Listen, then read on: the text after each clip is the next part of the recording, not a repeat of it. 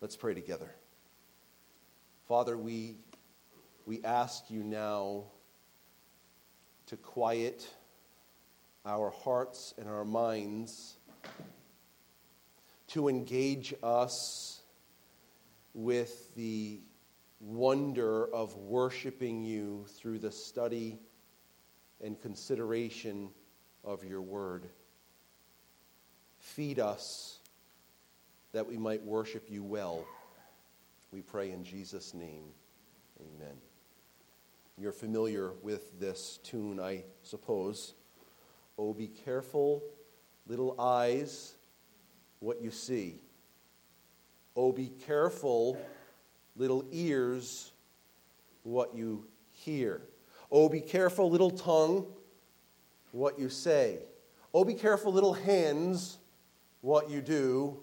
Oh, be careful, little feet, where you go. For the Father up above, he is looking down to crush you. That song doesn't go that way, does it? Sometimes that's how people feel about their relationship toward the Lord. Is if I don't watch my P's and my Q's, he's just going to crush me. The song actually says he is looking down in love. Holding a proper view of God is vitally important. And this morning, for a few moments, we want to try to understand some of the complexities of our God. Some of the complexities of our God.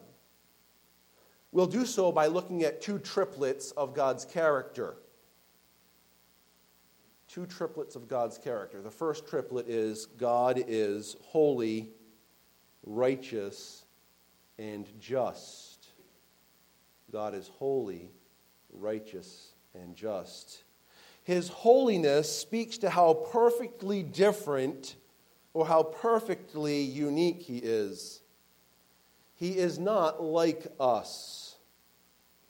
He is perfectly pure and perfectly good.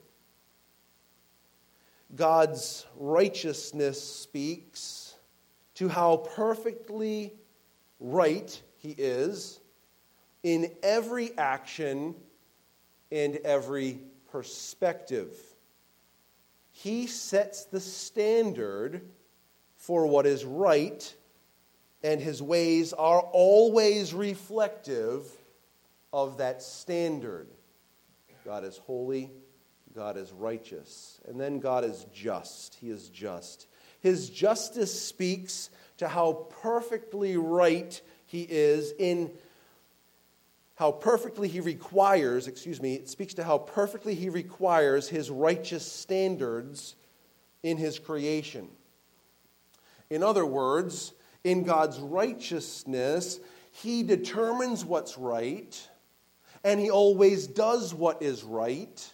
And in God's justice, God requires what is right from the things he has made. We'll see a bit of that concept in Ecclesiastes 5 this morning. The second triplet of God's character that we want to pay attention to this morning is that God is loving, long-suffering, and merciful. Loving, long-suffering, and merciful. His love speaks to how perfectly he demonstrates his love. His love is not conditional, it is not temporary, and it is not earned. God sets his love on a person, and he never withdraws that love. His love is permanent. His long-suffering speaks to how perfectly he bears with us in our sinfulness. He patiently awaits our repentance and our faith. And his mercy speaks to how perfectly he forgives all of our iniquity, going so far as to say he forgives our sin as far as the east is from the west. You'll notice one consistent word in each definition, perfectly. See, God is perfect. These character traits, you can call them attributes, you can call them characteristics, or you can call them perfections. God perfectly exhibits love, long-suffering, and mercy. God perfectly exhibits holiness, righteousness, and justice. We could actually spend the rest of our days trying to exhaust the perfections of our God, and we would still come up lacking in our understanding. There is more to learn. We would never exhaust our understanding of our awesome God.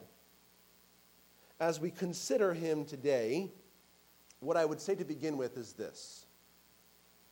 You want to be on the right side of his justice. You want to be on the right side of his judgment. Listen to a few sobering passages. They'll be on the screens to my left and my right. In Hebrews chapter 10, verses 30 and 31, the author of Hebrews writes, "For we know him who said, 'Vengeance is mine, I will repay.' And again, 'The Lord will judge his people. It is a fearful thing to fall into the hands of the living God.'" Also in Hebrews chapter 2, the author of Hebrews is warning the reader, warning those that would be the recipients of the letter not to drift away, not to fall away from following wholeheartedly after Christ alone. And he writes this, "Therefore we must pay much closer attention to what we have heard, lest we drift away. For since the message declared by angels proved to be reliable, and every transgression or disobedience received a just retribution, how shall we escape if we neglect so great a salvation? It was declared at first by the Lord, and it was attested to us by those who heard." And so we have some sobering statements. And then none more sobering than the words of the Lord Jesus Christ in Luke chapter 12, verses 4 and 5, where he says this, "I tell you, my friends, do not fear those who kill the body, and after that they have nothing more that they can do. But I warn you whom to fear. Fear him who, after he has killed, has authority to cast into hell. Yes, I tell you, fear him." That is a direct statement from the lips of Jesus Christ. Jesus, the incarnate Word, says, "I want to tell you someone you should fear." There will be a day, friends, when the long-suffering of God is satisfied. It will reach its fulfillment. And there will be a day of judgment. This is true for nations. Remember, righteousness exalts a nation. Sin is a reproach to any people. This is true for nations. It's true for the world at large. There's a time where the iniquity of the world will reach its full. And it's true for individuals. That's the sombering and challenging news. But I want to help us to have a balanced approach. Remember, this is the complexities of the Lord. We can be on the right side of God's judgment. We can be on the right side of God's justice. One of the most beautiful concepts that we could ever hear about is this doctrinal word, propitiation. Propitiation. It's not a word we use every day as people, but it is a vitally important doctrinal word. Propitiation. Propitiation is the settlement or satisfaction of God's wrath against sin. Propitiation is the settlement or satisfaction of God's wrath against sin. The Bible says this in Hebrews chapter 2 and verse 17. "Therefore, he had to be made like his brothers in every respect." Who are we talking about here? Jesus took on the seed of Abraham in verse 16. Jesus took on human flesh. He had to be made like unto his brothers in every respect so that he might become what? A merciful and faithful high priest in the service of God. To do what? To make propitiation for the sins of the people. To make a settlement or a satisfaction of God's wrath against the sins of the people. A little further in Romans chapter 3, the Apostle Paul gives us this concept to help us to have a proper perspective on salvation. He says this, whom God put forth as a propitiation by his blood. Who are we talking about? The Lord Jesus Christ. He freely justifies in verse 24. Freely justifies of his grace. So Jesus is put forth as a propitiation, a settlement or satisfaction of God's wrath by his blood. And he is received by faith. Propitiation and salvation and Jesus are received by faith. This was to show God's righteousness because in his divine forbearance, he had passed over former sins. It was to show his righteousness at the present time. Listen, this is awesome. So that he might be just and the justifier of the one who has faith in Jesus.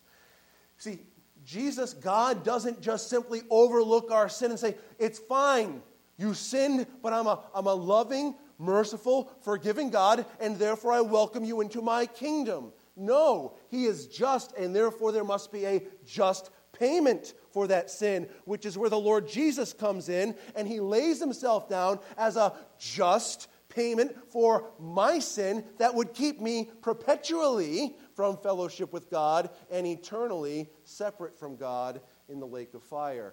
God is just. What he does in forgiveness is right.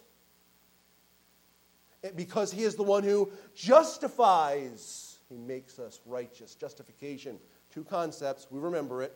It's the removal of our sin, remission. And it's the imputation of righteousness, grace. We have God taking away our sin and adding to our record Jesus' righteousness. And therefore, when we have been justified, we have a proper standing before the Lord.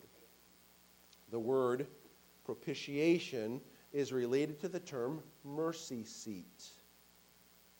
That should give you a little bit of a visual imagery in your mind as you picture the things that are being recorded in the Old Testament about the temple or the tabernacle, and you get into the holy place, and then deeper still behind the veil into what? The Holy of Holies. Inside there is what? The Ark of the Covenant. On top, the mercy seat, stretched out above, the angels that are stretching their wings above. What happens in that room? How often does it happen? Well, once a year on the Day of Atonement, Yom Kippur, the high priest would go into the Holy of Holies, and not without blood, and he would sprinkle upon the mercy seat the blood shed as an atonement for the sin of the people, and that ceremony would be symbolic of God covering over the sin of the people eternally or temporarily. How do we know it's temporary? Because they did it again the next year, and the year after, and the year after, and the year after. It was a way to satisfy God's wrath for a period of time.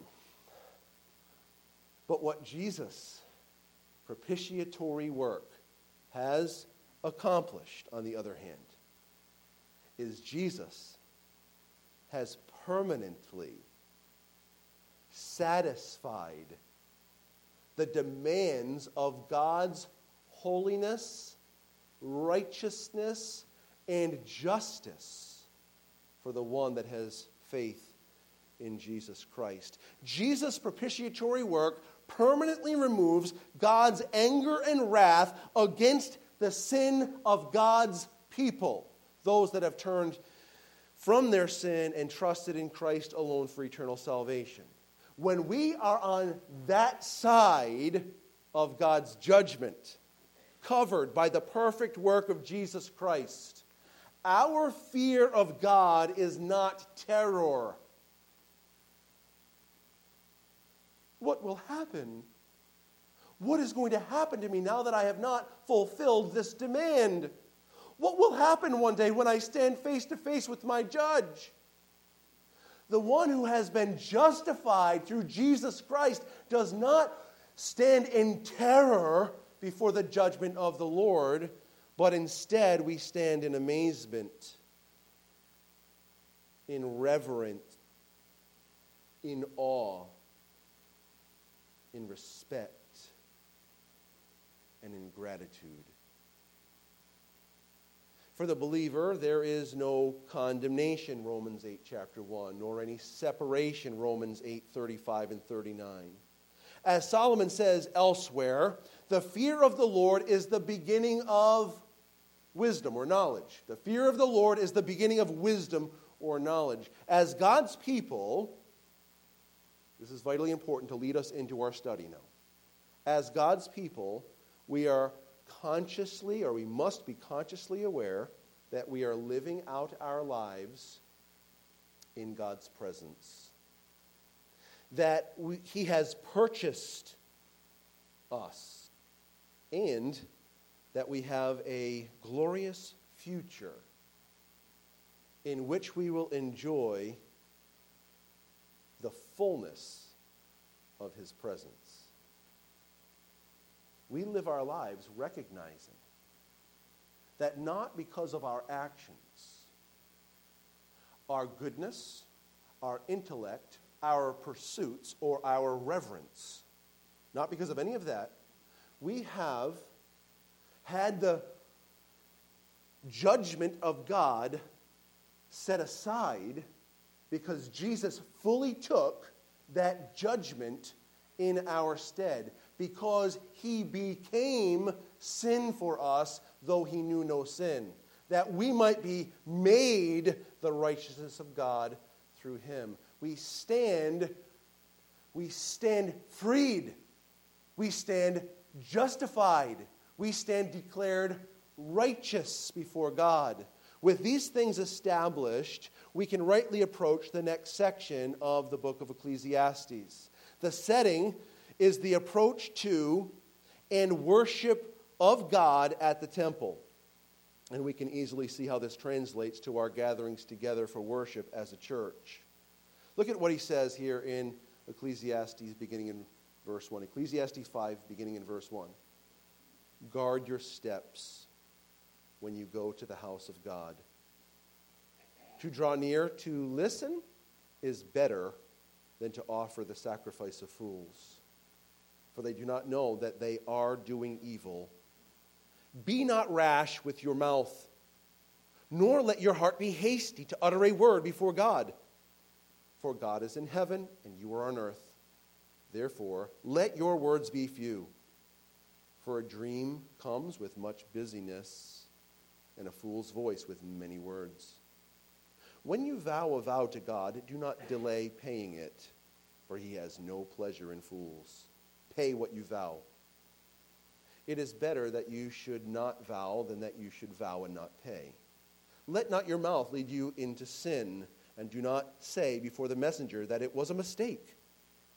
Why should God be angry at your voice and destroy the work of your hands? For when dreams increase and words grow many, there is vanity, but God is the one you must fear. Well, let's start here. He has done something different than the first 4 chapters. He is now issuing commands. To this point, he has not been issuing commands. Here in this text, he is issuing commands. He's talking to the people of God about going to the temple of God. They're going to worship God. And he gives them very specific instructions, but he holds the main instruction to verse 7. The last instruction of this section is where he brings home the hammer. The real essence of what he's telling us, we must fear God. I would say we must stand in awe of God. We must live in awe of God. We must walk in awe of God. We speak in awe of God. We listen in awe of God. We do in awe of God. We live in awe of God. This is what is absolutely, desperately necessary. He issues numerous commands, all relating to placing ourselves under the sovereign care of God. What has he been under thus far in many of his descriptions? Under the sun. under the heavens, under the temporary, transitional, transient elements of life. But here, he approaches the divine. He approaches who God is. And he lets us know to start off with, when you start to walk into that temple, when you start to walk into that house of God, here's the first thing you should do. You should listen with awe. Listen in awe. He contrasts listening with frivolous worship. Look at what he says. Guard your hearts when you go to the house of God. To draw near to listen is better than to offer the sacrifice of fools. To listen better than offering the sacrifice of fools. Solomon uses the Hebrew word zebach. It's used for offerings that were eaten by the offerer, as opposed to the whole burnt offering, which was completely consumed. I'll read to you what Michael Eaton wrote in one of his commentaries. He wrote, and he doesn't include the inflection, the guttural sound of that Hebrew word. So I'll try to Englishize it for you. The zebah was an offering killed in sacrifice and then used as a meal, in contrast to the whole burnt offering, which was totally consumed in sacrifice. Listen to how he quotes Keelan Delitzsch. As Delitzsch points out, it is the zebah which could denigrate into thoughtless festivity or worse.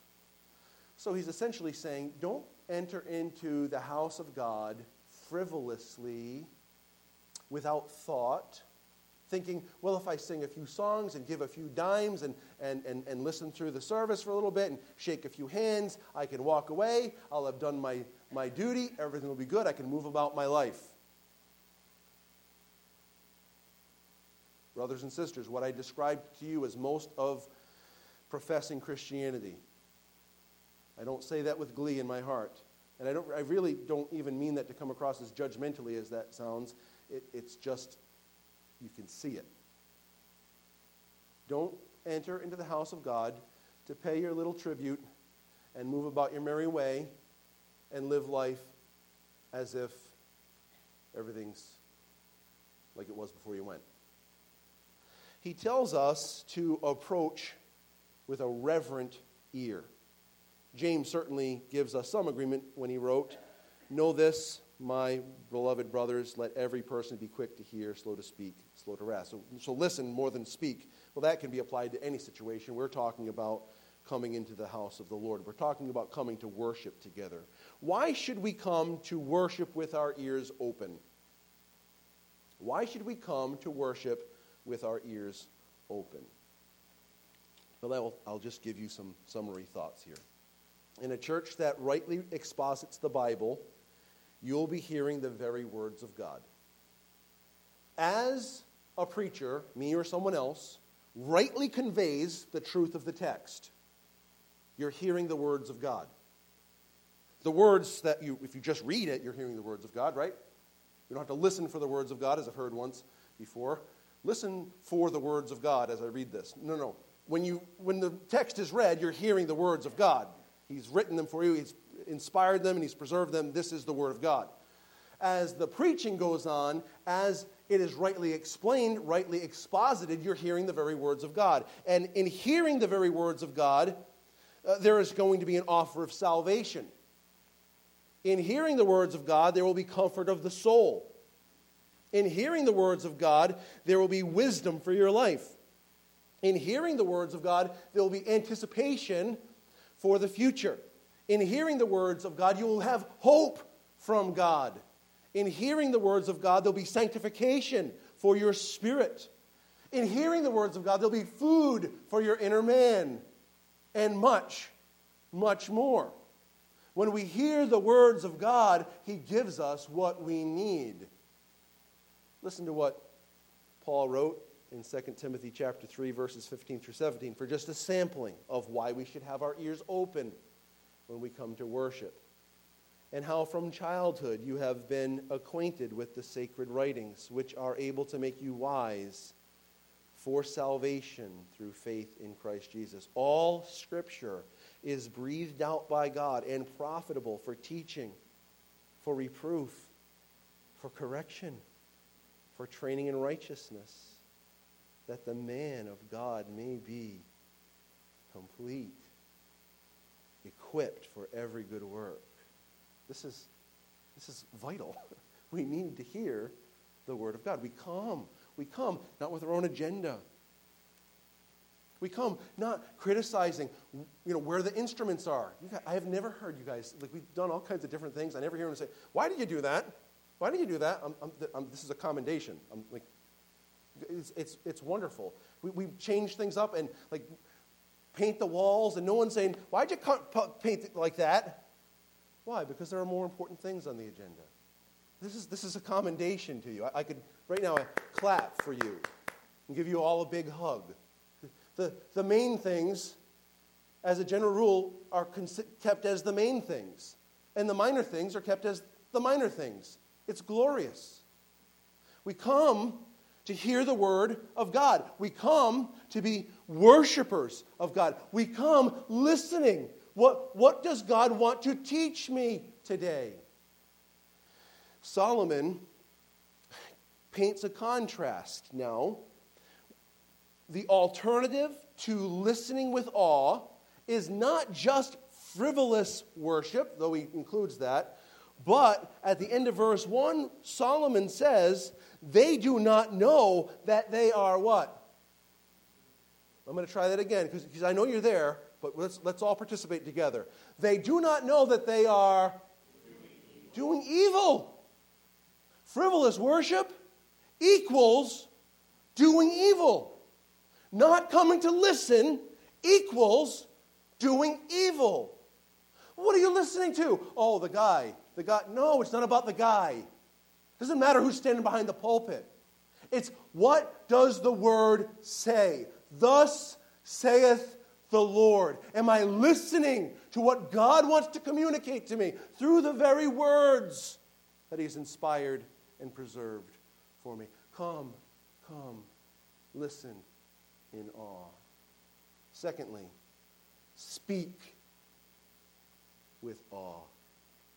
Speak with awe. Look what he says in verses 2 and 3. Be not rash with your mouth, nor let your heart be hasty to utter a word before God. For God is in heaven, and you are on earth. Therefore, let your words be few. For a dream comes with much busyness, and a fool's voice with many words. Be not rash with your mouth, nor let your heart be hasty. Let your words be few. Could he have made his point any clearer? I don't think so. Don't make empty promises. Don't speak about how great you are. Don't speak about all of your accomplishments, and don't speak about what you're going to accomplish. Just keep your mouth shh. Let's hear what he has done. Let's hear what he is doing. Let's hear what he will do. And how will I come underneath this glorious, gracious work? How will I submit myself to what God is doing? How can I be a vessel fit for his use? How can I be used by him as an instrument for his glory, an instrument for his pleasure? Don't speak great, swelling words about you or your program. It's just him.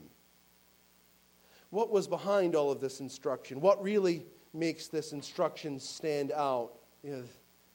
Right in the middle of it, and toward the end of verse 2, but in the middle of that section of 2 and 3, for God is in heaven, and you are on earth. Heaven? Where's that? Beyond the sun. Heaven? Above the sun.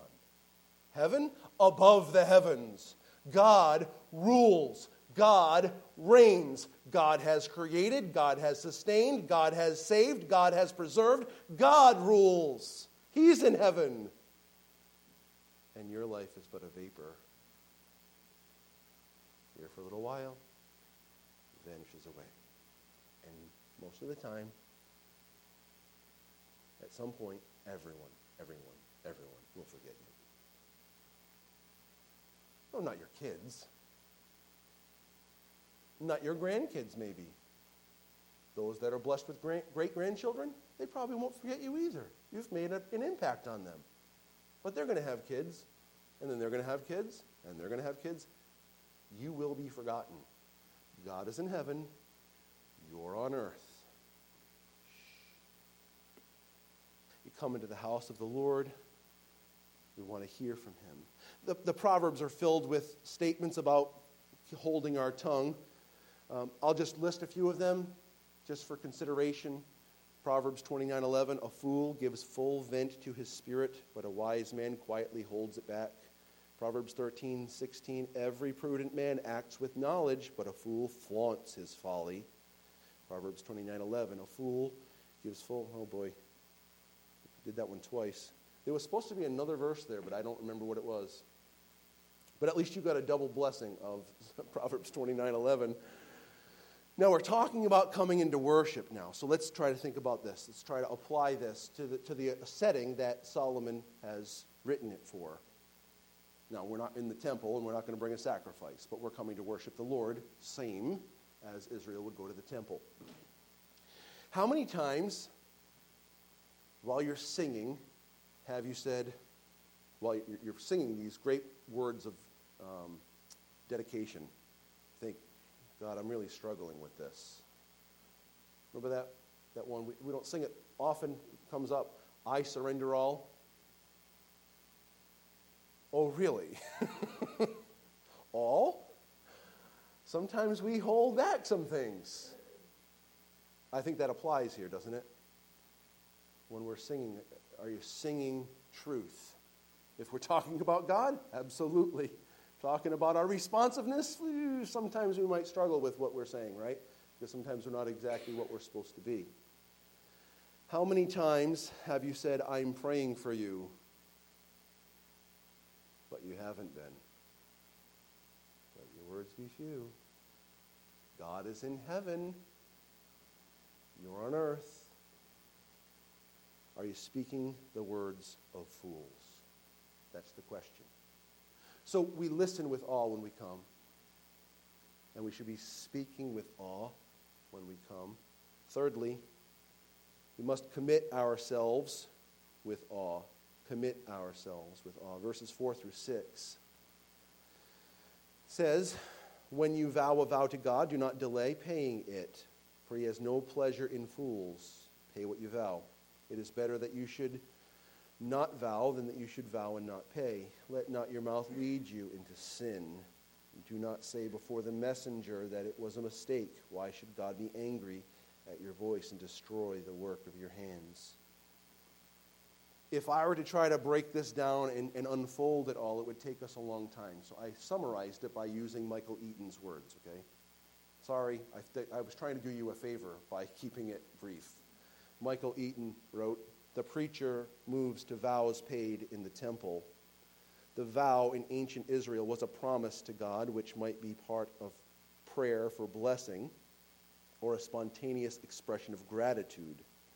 It might take the form of a promise of allegiance, a free will offering, or the dedication of a child as a Nazirite. As in the matter of prayer, haste in taking a vow is cautioned against elsewhere. Here the preacher warns against delay and evasion. Pay what you vow. Failure in these respects is a mark of fools. Remember that every commitment that you make is made in the presence of God. Every commitment you make is made in the presence of God. In James 5:12, the Bible says this, but above all, my brothers, do not swear, either by heaven or by earth or by any other oath. But let your yes be yes and your no be no, so that you may not fall under condemnation. There's another passage of Scripture, it's not on the screen, but in Psalm 15, listen to how God describes the person that is representative of his children. a person that is representative of someone that will reside eternally in his presence. In Psalm 15, O Lord, who shall sojourn in your tent? Who shall dwell on your holy hill? He who walks blamelessly and does what is right and speaks truth in his heart, who does not slander with his tongue and does not evil to his neighbor, nor takes up a reproach against his friend, in whose eyes a vile person is despised, but who honors those who fear the Lord, who swears to his own hurt and does not change. It's an interesting statement. The one that says, I'm going to do this, and when they do it, when they say it, you know they'll do it. It's a person of integrity. Isn't that what that is? This is the concept that Solomon, under the inspiration of the Spirit, is driving at about the commitments we make. Let your yes be yes and your no be no. If you say you'll do something, do it. If you can't do it, say I can't. Don't try to make yourself look better. Don't try to make yourself look worse. Just do what you say you're going to do. Be a person of your word. Now listen to what he says. We're back in Ecclesiastes 5. In verse 4, he tells us that God has no pleasure in fools. In verse 5, it's better that you should not vow. And in verse 6, let not your mouth lead you into what? Does God take seriously this thing about commitments?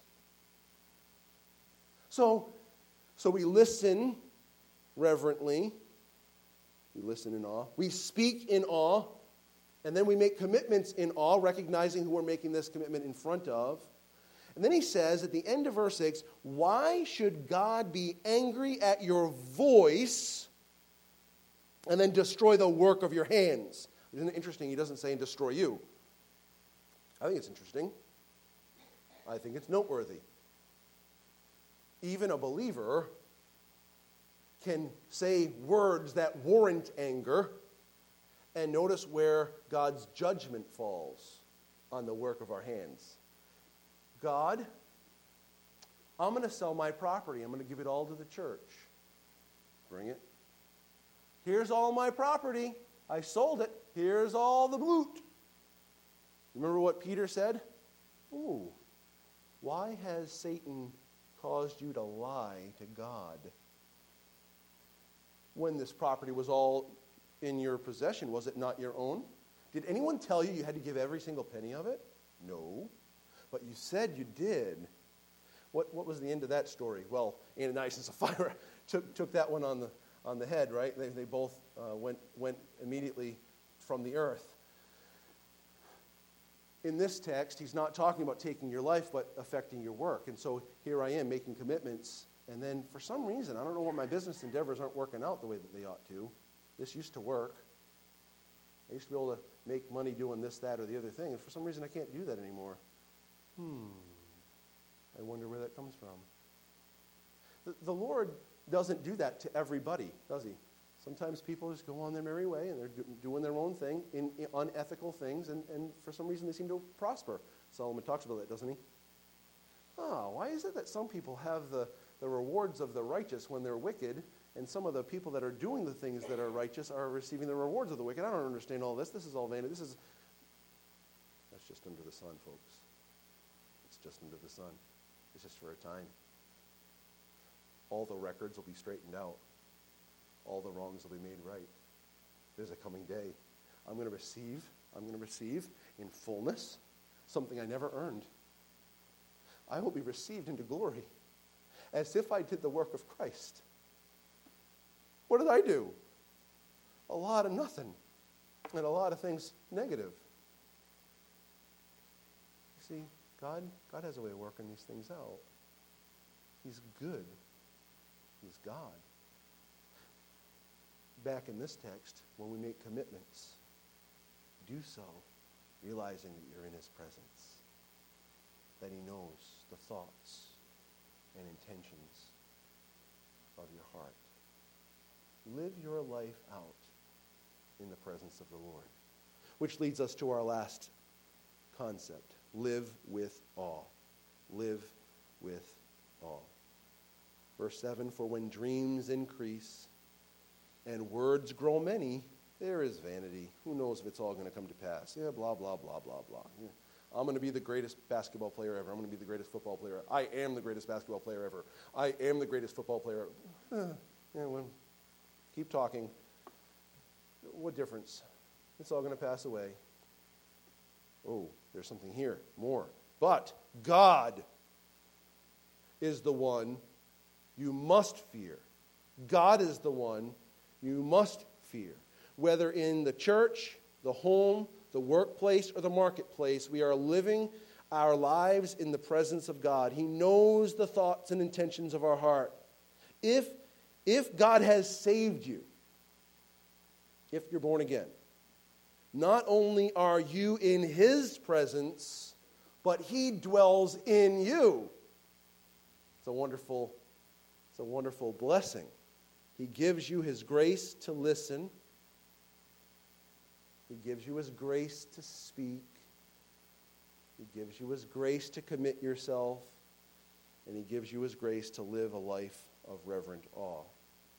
As we navigate these few days of this vain life that we live, to use Solomon's words, we see the power of God's hand in what He has made. Isn't it incredible when you see that sunset or that sunrise or that water rolling in on the seashore or that trickling brook? Isn't it just incredible? In the fall, when you see the trees changing colors, when you look up into the sky and see the majesty of the innumerable stars, when you look at even just the moon. Last night, my wife was talking about a waning gibbous and some kind of a thing on the thing. I don't know what she was saying. She said it was very beautiful. Her words were eloquent. Something on the moon. Yes, happens only once in a while. Beautiful, though. Like, you look at it and say, wow, that's incredible. We look around and see all of the glorious things that God has made. We also are seeing Him work out circumstances in our lives day by day. Small things, big things, medium things. We experience His good hand upon us. These are all reminders of His goodness. Our Savior, Jesus, was always aware of the presence of His Father.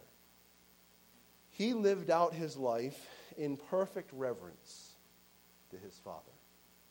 When Satan tempted Him to prove His divinity, He said, no, I will not do that. Man shall not live by bread alone, but by every word that proceeds from the mouth of God. When He was exhausted by travel and ministry, He ministered to the woman at the well. His disciples came back. Hey, you get something to eat already? No. I've been sustained. I've been satiated by doing the will of my Father. When pressed to the ultimate point of turmoil, Jesus prayed, nevertheless, not my will, but thine be done. And even at the point of death, into thy hands I commit my spirit. He lived out his life in perfect reverence to his Father, because he was always consciously aware that he was living his life in his presence. That's what we're being called to here. Specifically, when we come into the house of the Lord, we call it church, when we come together as a church, when they approached the temple, to live our lives that way. But I think it extends further. This is what it means to live a life of awe. Have you committed yourself to God? Have you committed your eternal soul to Him? Have you committed your worship habits to Him? Do you draw near to listen? Are you ready to have your ways amended when you hear the word of God? When you walk away in a few minutes, will you be fully aware that you're living your life out in the presence of God? One more question. Which side of God's judgment are you on? Have you received from God the remission of your sin, the relief from your sin, the removal of all of your sin? Have you received from God the eternal gift of eternal righteousness? Have you been justified? If you've been justified, you're on the right side of God's judgment. If you don't know what justification means as I've described it, then I would just tell you straight out, lovingly, kindly, I hope, that you're on the wrong side of God's judgment.